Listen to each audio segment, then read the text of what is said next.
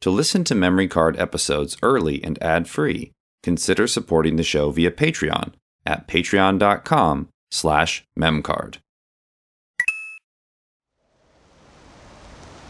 Hey there, video game fans. I'm Ben Bertoli. And I'm Evil Push Dustin. And this is Memory Card.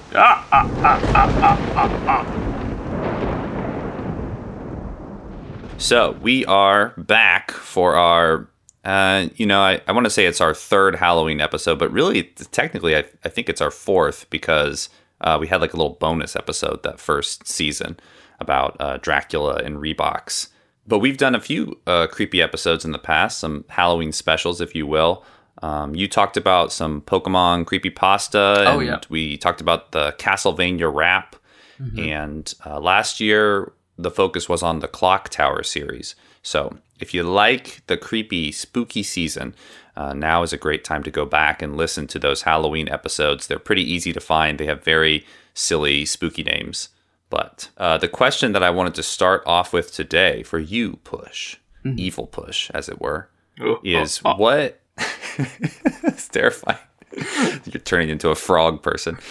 What do you think the scariest monster in real life would be? If you ran into a ghost or a werewolf or a vampire alien, like what's your biggest fear? What's your nightmare scenario? Like they ended, finding Bigfoot before they could even find him. Like, what's up with that? Well, yeah. The scariest, like, creepy thing or, monster of that sort that freaks me out was when I was a kid, I was really terrified of aliens. Like, I saw, like, an episode of X-Files. Yeah. Because, I grew up in the 90s and my parents were watching X-Files and, like, they were like, oh, you shouldn't watch this, it's scary. And then, like, I would, like, sneak in and, like, try to watch a little bit of it, and it scared me. Why do I feel like we've talked about this before? Have we talked about this before? I don't know. Has this been my lead-in? That's okay. It's a core memory for me, so. I think the problem, well, I guess you could say it's a problem. The problem with aliens is that I'm like 99% sure that aliens do exist. Yeah. You know what I mean? Like, there's something out there. Yeah. Like mathematically, it's very probable. Right. There's just too many planets and galaxies and like potential... Now, are they going to come visit us? Are they going to, walk into your house late at night and punch you in the face?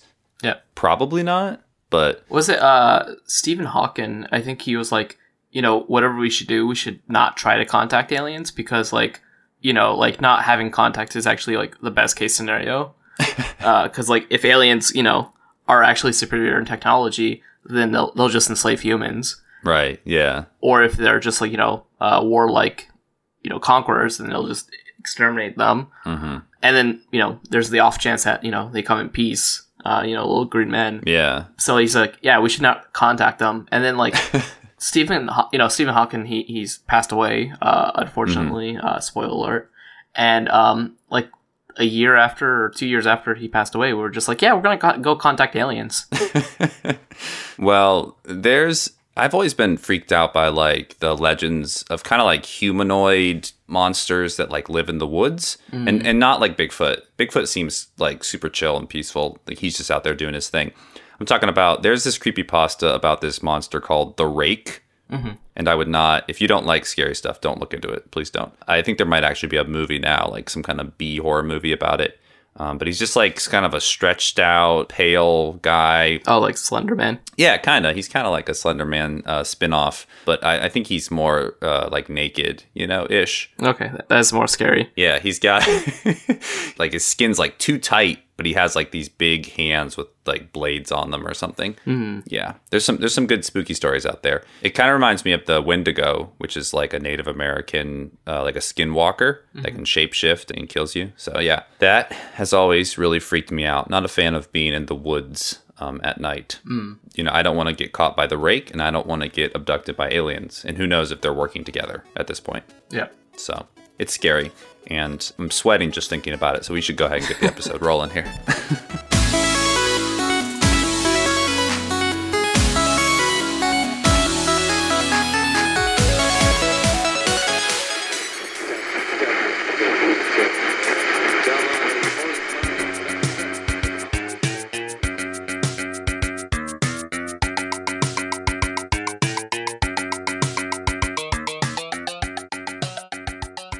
So, today, for our Halloween special, I actually was going to focus on a series. And then as I started researching that series, I found a different game that I was like, oh, this is more interesting. This has like deeper information and I'm way more interested in this. I was actually going to do this episode on Zombies Ate My Neighbors, which is a classic Super Nintendo Genesis game. It's like a top-down, and who knows, maybe we'll do a bonus episode on it. We tend to do that every now and then as kind of like a follow-up. But as I was looking into that series, I stumbled upon a very iconic game that I really didn't know anything about, and that is Maniac Mansion. Does that ring any bells for you? Is that like also for like the Super Nintendo? No, it came out way back in like the late 80s, and it was for, like PC, and then they ported it to the NES in the early 90s. Oh, okay. So it is like a point and click type adventure. It's actually almost more like a text adventure. It's almost the start of the point and click adventure, and we'll get into that. But it's a spooky game where you're a teenager, actually a group of teenagers stuck in a haunted house isn't the right word, but a house full of crazy people who want to kill you. Oh. And it seemed appropriate for, the spooky season. This was the first game to ever be developed and published by LucasArts, who... I don't think we've ever really gotten into LucasArts much here. No, we haven't really talked about them up too much. I mean, they're obviously like hugely influential in the gaming world, as you might know by the name. They were originally founded by George Lucas, the creator of Star Wars and Indiana Jones and other things. And this was in 1979, after he had kind of hit it big with the Star Wars franchise, but before the end of the original trilogy of movies. The good ones, Yeah. So he actually created the Lucasfilm computer division in 1979, and he had two groups. He had the games group, which is pretty much what we're going to talk about today, and then he had another group that was just for like computer graphics. Yep. And in 1982, that graphics unit split off and went on to become... Pixar. Yeah, you got it. So... that's kind of an interesting fact, is that, they used to be the same unit, they split, and now one of them is one of the most well-known animation, companies in the world. And they both ended up at Disney. Yeah. In the end, they could not escape the mouse. So when they first started making games at Lucasfilm Computer Division, which eventually became LucasArts, they were mostly working, like I said, on personal computers. They worked with Atari a lot. They had some games that they developed for the Atari 5200 and some of Atari's 8-bit computers. And Maniac Mansion was actually conceived in 1985 when they gave these two employees, the fathers of Maniac Mansion, just kind of like free reign to just like create a game. They're like, hey, we need more games. Why don't you guys go create something? And these two guys were Ron Gilbert and Gary Winnick. They had been hired on previously to work. I know Ron was a programmer for a game, Cronius Rift, and Winnick was already working there. And they kind of had the same, like taste and humor in film, television, and that kind of thing. Like me and you. Yeah. We should make a game, Push.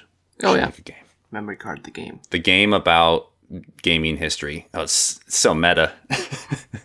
So they basically, like I said, they said, hey, guys, go make a game. And they provided like very little oversight. They didn't have like people who they really needed to report to very often, from what I can tell. And that was kind of what made this game, unique, is they had a lot of freedom. So the actual plot of the game is that there's this fictional spooky family, the Edison family, and they live in this mansion. Haunted, well, not really haunted, but spooky mansion. And it's Dr. Fred Edison, who's a mad scientist, his wife, Nurse Edna Edison, and then their son, Weird Ed, who I believe is a precursor to Weird Al. Oh, yeah, naturally. Maybe a relative, yeah. Maybe they're friends. Yes. And they also have two large disembodied tentacles, one purple and one green, that live in the mansion with them. Okay. As most people do. Yeah. And so at the beginning of the game, it shows that it's like 20 years ago, and it shows a meteor that hits outside their mansion. And apparently this meteor is like sentient and is controlling the family and like making them do things and steal people's brains for experiments, which once again happens all the time. So I'm sure this was based on, a real event. Yeah, the government just doesn't want you to know. Exactly. Yeah. This was a way of them leaking it out in a very, not so subtle way. So what happens at the beginning is Dave Miller, normal, everyday guy, is going to enter the mansion because Dr. Fred has stolen his girlfriend, Sandy Pants, not to be confused with Sandy Cheeks. And basically what happens is that you get to pick who goes in with Dave. Like there's 6 different characters and you say, like, here's the squad that I'm putting together, which is pretty cool at the time. Like, you know, you usually don't have that kind of like diversity within games where you have a chance to assemble a team. We're a ways away from like beat 'em ups and things like that. So it's pretty cool. But basically just make your way through the mansion and try to save Sandy and get out alive. And as long as one of your characters isn't killed, you know, you have 3 characters, as long as one of them isn't killed, you're good. You have won the game. So the characters you can choose from, there's Bernard, Jeff, Michael, Razor, which is a sick name, Sid, and Wendy. By the way, Razor is a girl. And each character possesses their own unique ability. Sid and Razor can play different musical instruments. Bernard can repair appliances. I think Wendy is like good at writing, which I wasn't sure how that would come into play, but it does somewhere. And one of them can develop film. And you obviously, depending on who you pick, they have different skills that will get you through different rooms. And so every playthrough with a different team ends differently. Or I guess you get to the ending a different way because you have to take different paths. So a lot of people really thought that was cool. And also apparently, even though cutscenes existed before this game, this was the first game to have official cutscenes. Like Ron Gilbert coined the term cutscene for this game. Oh, wow. So this is the first one. So here's my really in-depth question for you, Push. And that is, if I had to take you into a haunted mansion, what would your special skill be? What could you do to help us get out of there better than anyone else? I would only cry for 1 minute. Yeah, just one? Just one. Wow, that's pretty good.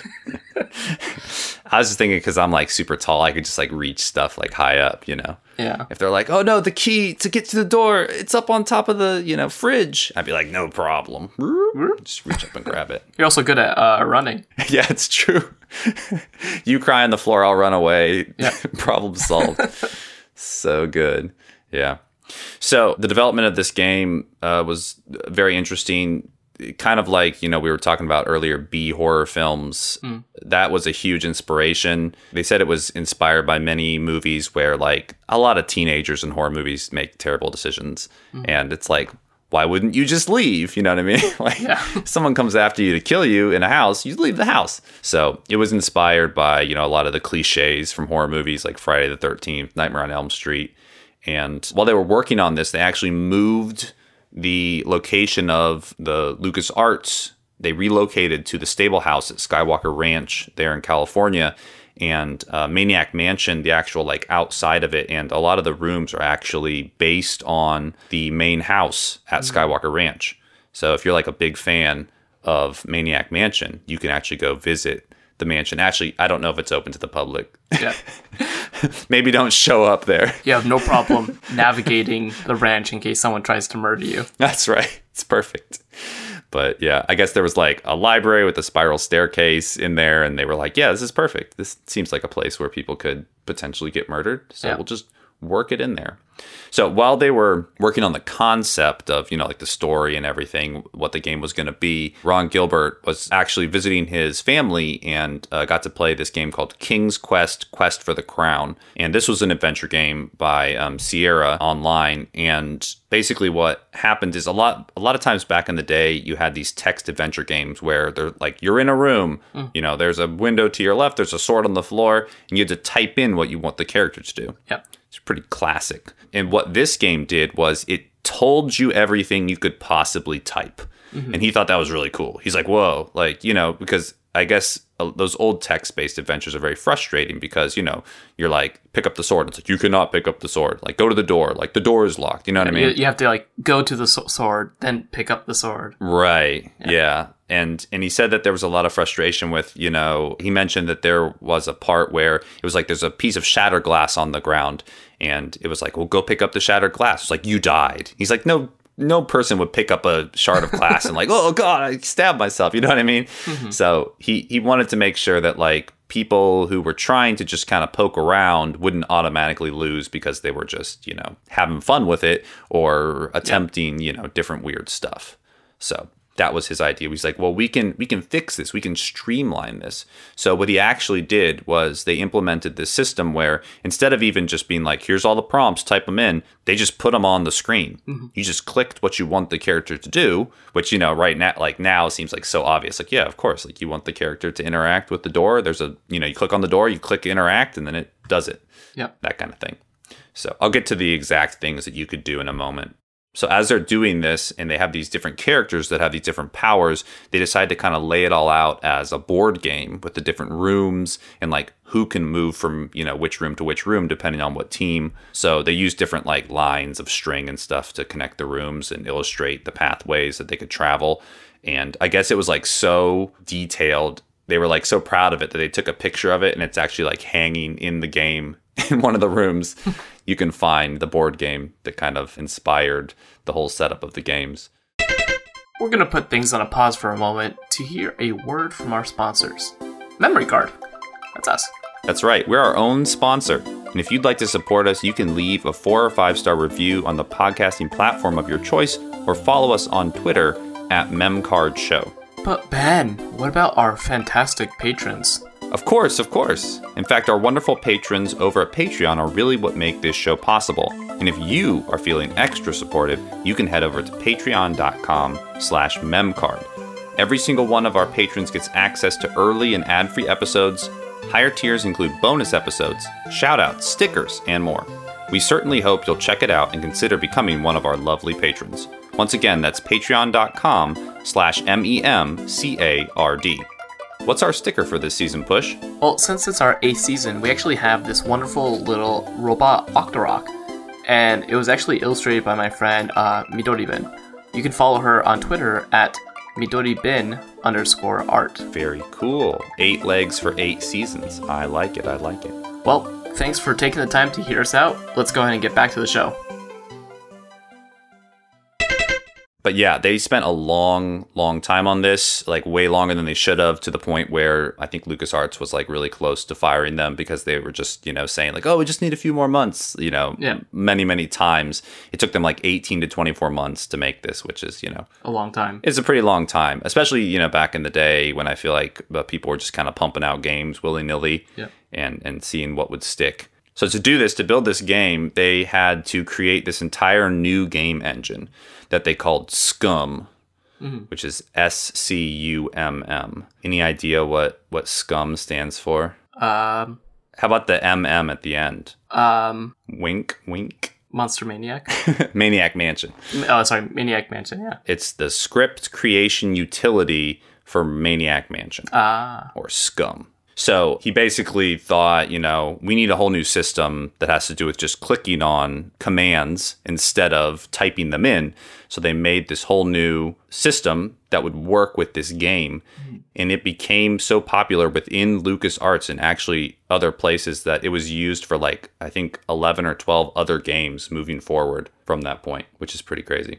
But, you know, with all these different characters and all these different potential paths, I guess they didn't have a lot of people playtesting the game. And there were a couple of like dead ends where you could just end up and be like, oh, you can't finish the game now. Like, you know, you needed so-and-so in this room and they've died off. And so you're kind of, you know, screwed at this point. Especially with like 6 different characters and alternate paths and everything like that. Right. I guess it got to the point where Gilbert was actually mailing his uncle different copies of like the game in different various stages of development, and so he could playtest them and give them notes because like they just didn't have people at LucasArts who really wanted to do it. But yeah, the SCUMM engine in the end ended up like working super well. It actually helped them port the game to like a bunch of different like other, you know, computers and consoles. I'll talk about the NES version here in a minute. But I thought we could do a little real or not here. So in the end, there was 15 different actions that you could do. Now, if you like, you know, walk up to a key, you could pick the pickup button and you'd pick up the key, go into your inventory and that kind of thing. Yeah. So I'm gonna do a real or not with you. You got to tell me if this is a real action that was listed at the bottom of the game. The first one is fix. Yeah, because there's that character that can fix appliances. Dang you, Push, in your logic. Yes, that is correct. Very good. Okay, the next one is, what is That's just what it says. What is? That would make sense because that way you can get more information on certain things. So yes. Yes, that is correct. Very good. All right. How about kick? Yeah, that seems pretty basic. No, you could not kick things. Yeah, I gotcha. Dance? Sure. No. No? At some point, they got to be wrong, right? But no. All right. New kid. This is the one I want to say no on, but I'll just go with no. No, that one is real. Yeah. That was how you switched to the other characters, who didn't have to be on screen, by the way, which is pretty cool. Like, they could just be wherever in the mansion, and when you click that, it would, you jump to them. Oh, okay. All right, and the last one, fart. Yes. Nope, that's fake. God, I wish. Can you imagine if there was just a game that let you just fart whenever you wanted? I guess there are some games like that. Yeah, there are. Oh, man. Wario. You need that Maniac Mansion Wario edition. They should add a fart button to the game. They should. It would just, help it sell another 1 million copies. Yeah, actually, this game did not do super well financially, I hate to say, despite like getting pretty great reviews, overall, and people being like, oh my God, like it's a revelation. It's it's making this genre of game way more accessible for everybody. Yeah, didn't do so hot, but it definitely has like a huge cult following, and we'll talk about kind of, some of the other things that spun off of it. So in 1987, they debuted it at the Consumer Electronics Show in Chicago, and it launched that October for the Commodore 64 and the Apple II. Then they later decided they were going to port it to the NES because, at that point, the NES is kind of taken off.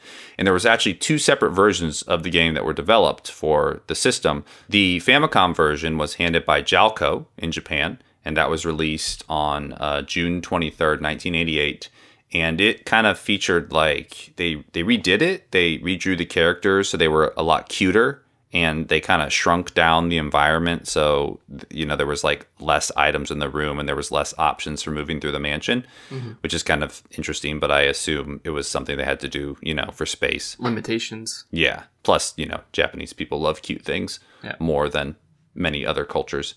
And instead of the save feature that the original game had, there was a password, and it was over 100 characters long. Oh, jeez. Required to save your progress. So, yeah, I can just imagine. If it was today, I'd just be like, all right, taking a picture of that with my smartphone. But you'd have to write down 100 different characters, more than 100. And then input them all. Yeah. So, in September of 1990, Jalco released the American version of Maniac Mansion, and it was quite different, and many people consider it to be much better and a lot closer to the original game. And there were a couple problems. Nintendo back in the day, for those who don't know, was pretty gung-ho about like quality control, I would say. Yep. Like, you can't have mature stuff on our system. At this point, there's no ESRB, so it's not like you can warn people on the package, really. Or I guess you didn't have to. So they made their own engine called the NES Scum to help make this easier. But Nintendo was, a little more critical, and there was a couple swear words in there they made them remove. There was some sexually suggestive dialogue that they made them remove. And there was also some nudity, and I say that in quotes, because the nudity described by Nintendo was a swimsuit calendar with girls in swimsuits, a classical sculpture, and a poster of a mummy in a playmate pose. So like a sexy, pose by a mummy. And I guess the team at LucasArts was like, no, we want, like, at least let us keep the art. Like, come on, like a bust of a woman, please. And Nintendo was just like, no. So they had to scrap the entire thing. So, they like to put a lot of little Easter eggs in this game. And one of them was kind of, it's a little much in terms of jokes, but you could put a hamster in the microwave. Oh, and explode it. And explode it. But Nintendo missed that in their like playthrough of the game. Mm-hmm. Like that was an option. And so that stayed in the original print of the game. And after Nintendo found out, they made them go back and like change it. So all the cartridges being sold after that first run did not have the ability to put the hamster in the microwave. Aw. So yeah, that's, I don't know. I'm sure that makes that game like, more special, worth a few extra bucks if you got the special microwave hamster version. Mm-hmm. But like I said, this whole game was described as a casual revolution, meaning, it was pushing people who normally wouldn't play games to, be able to, and to understand the format a lot easier. And obviously the Scrum engine was used by a ton of other games moving forward. But the weirdest thing that I found that spun off of this, it's a TV sitcom. Oh. Yeah. So Maniac Mansion, the sitcom, was actually created by Eugene Levy of American Pie and Schitt's Creek, right? Am I pronouncing that right? I can say that because it's the name of a show. He has very large eyebrows. He's a very, prolific comedian. Basically what happened was there were some people at Lucasfilm who loved the game, and they were like, oh, like, I think this could be a fun, like series or a movie. And they pitched it. And, some studio, I believe it was a Canadian studio because the whole thing was shot in Canada, was like, yeah, sure, like we can do that. They wanted to make it kind of like the Addams Family or the Munsters, you know what I mean? Like creepy, but still family comedy. Kind of funny. Yeah. But apparently Eugene Levy was like, no, like, I don't like that. We're going to make it like a legit, normal kind of sitcom. And so real quick here, I'm going to send you the opening for it. And it's like hilarious because it's trying to be like cheery early 90s, but it's also called Maniac Mansion.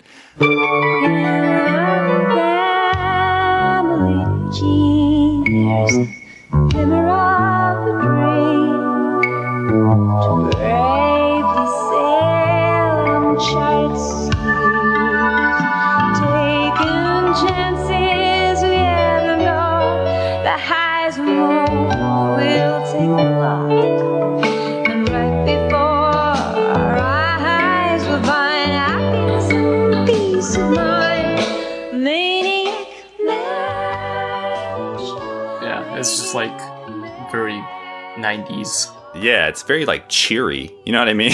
Yeah. It's like strangely upbeat. And it's funny because in the beginning of this intro, you see a newspaper clipping that says like meteorite lands near mansion or whatever. And obviously that's still a plot point, but yeah. So this show ran for, you're not going to believe this, 3 years, 62 episodes.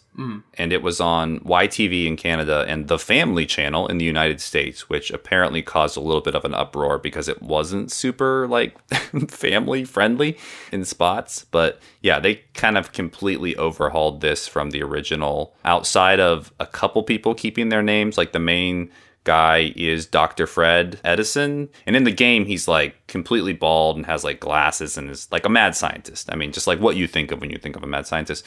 But in this game he was just kind of like a dorky 40-year-old like inventor who's like, oh man, guess I better do what the meteorite tells me. It's really weird. There's like a character who's just a fly with a human head. There's a character that's a toddler that he accidentally, through one of his experiments, made into like a grown adult man, but he still acts like a toddler. And he like talks like this, like, oh, I love you, daddy. It's really weird.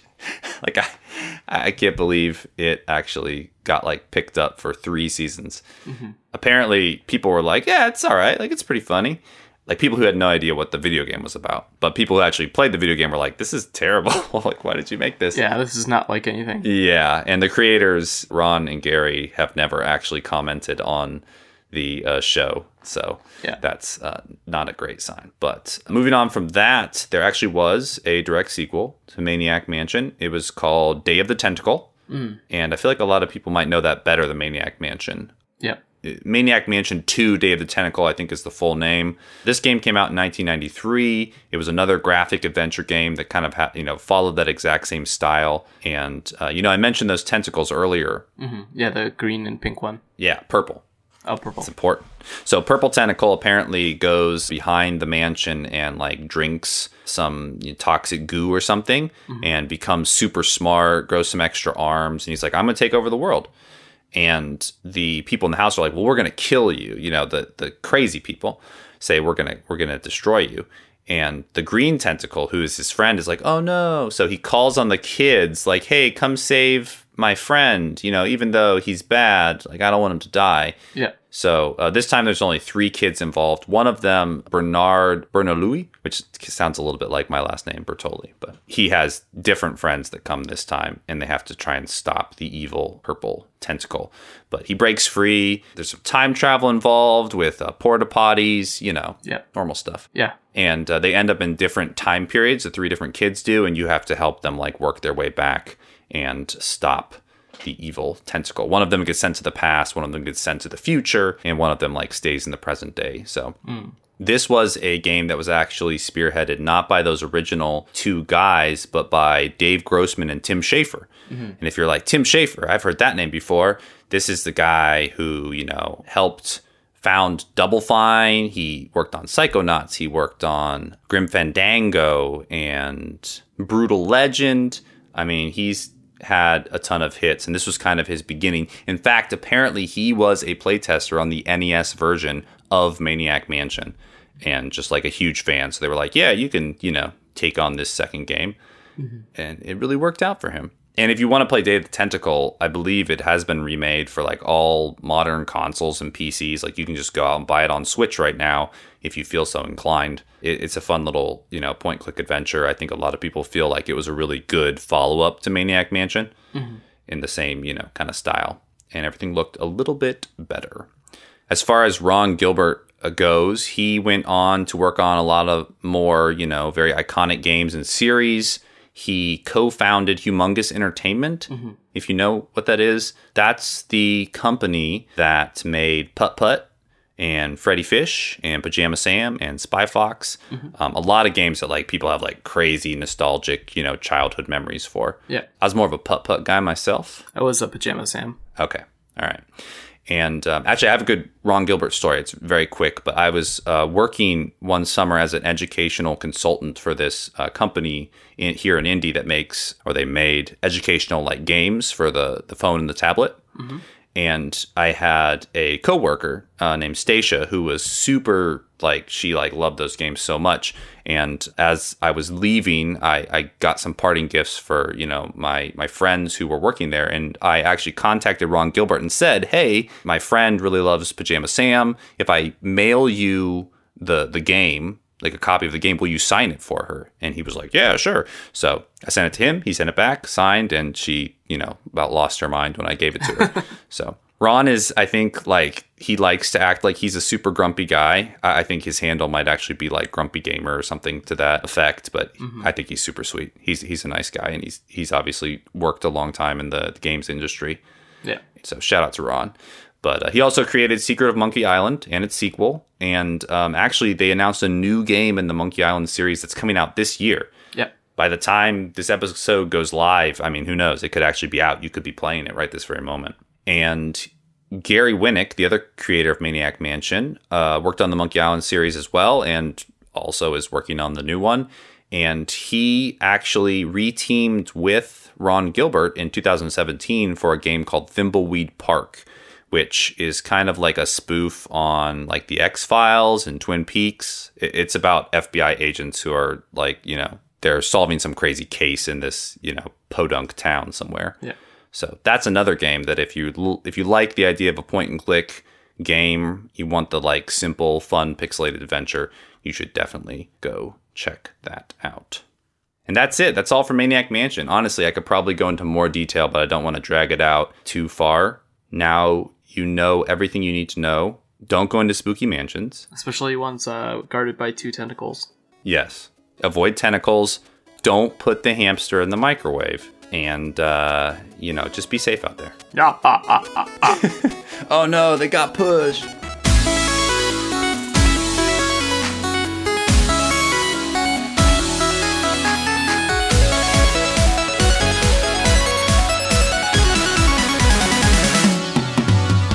That's all for now.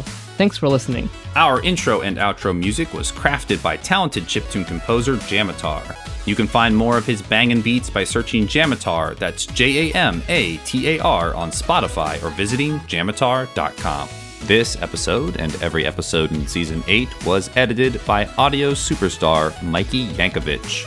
If you have any feedback on the podcast or would like to recommend a topic, feel free to reach out to us via Twitter @MemCardShow, or you can visit our website, memorycardshow.com. If you'd like to follow Ben and I, we can be found @SuperBentendo and @PushDustin, respectively. Have you considered supporting Memory Card on Patreon? If not, we hope you will. Currently, we're supported by quite a few awesome people, all of which get access to early, ad-free episodes.